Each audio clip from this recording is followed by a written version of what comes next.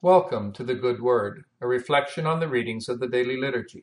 I'm Father Carl Esker, a Redemptorist priest. Our readings today tell us that following Jesus is not for the faint-hearted. In the Acts of the Apostles, we see one of St. Paul's success stories.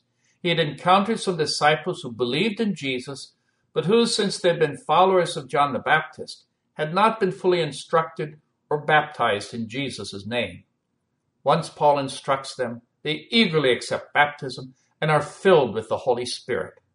All of a sudden, Paul has 12 more companions for the mission, and he goes on to preach boldly about the kingdom of God. Of course, we know that his very success is going to bring about a violent persecution.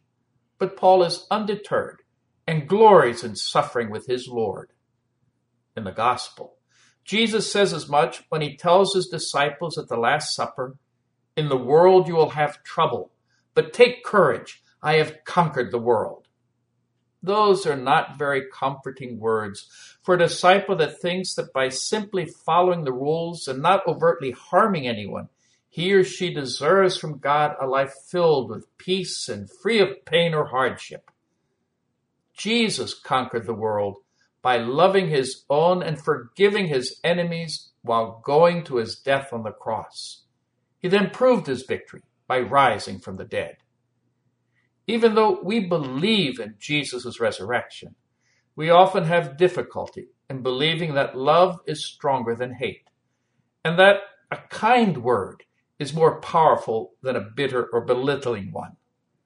We live in a world that idolizes the rich and the powerful, and in spite of our faith, we often fall into the traps the world sets for us.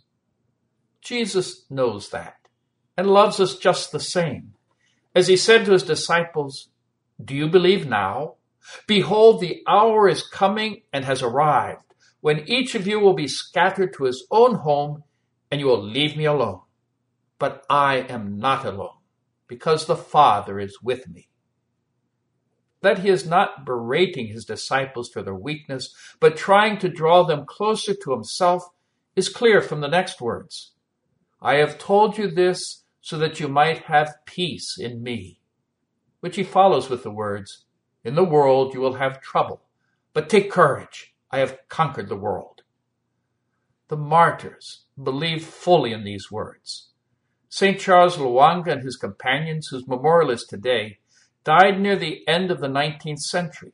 They were servants to the king and part of what today is Uganda in Africa, and were recent converts to Christianity. The king of the Buganda turned against the Christians when they opposed his violence and immoral acts. Charles was head of the servants and tried to protect the young boys from abuse by the king.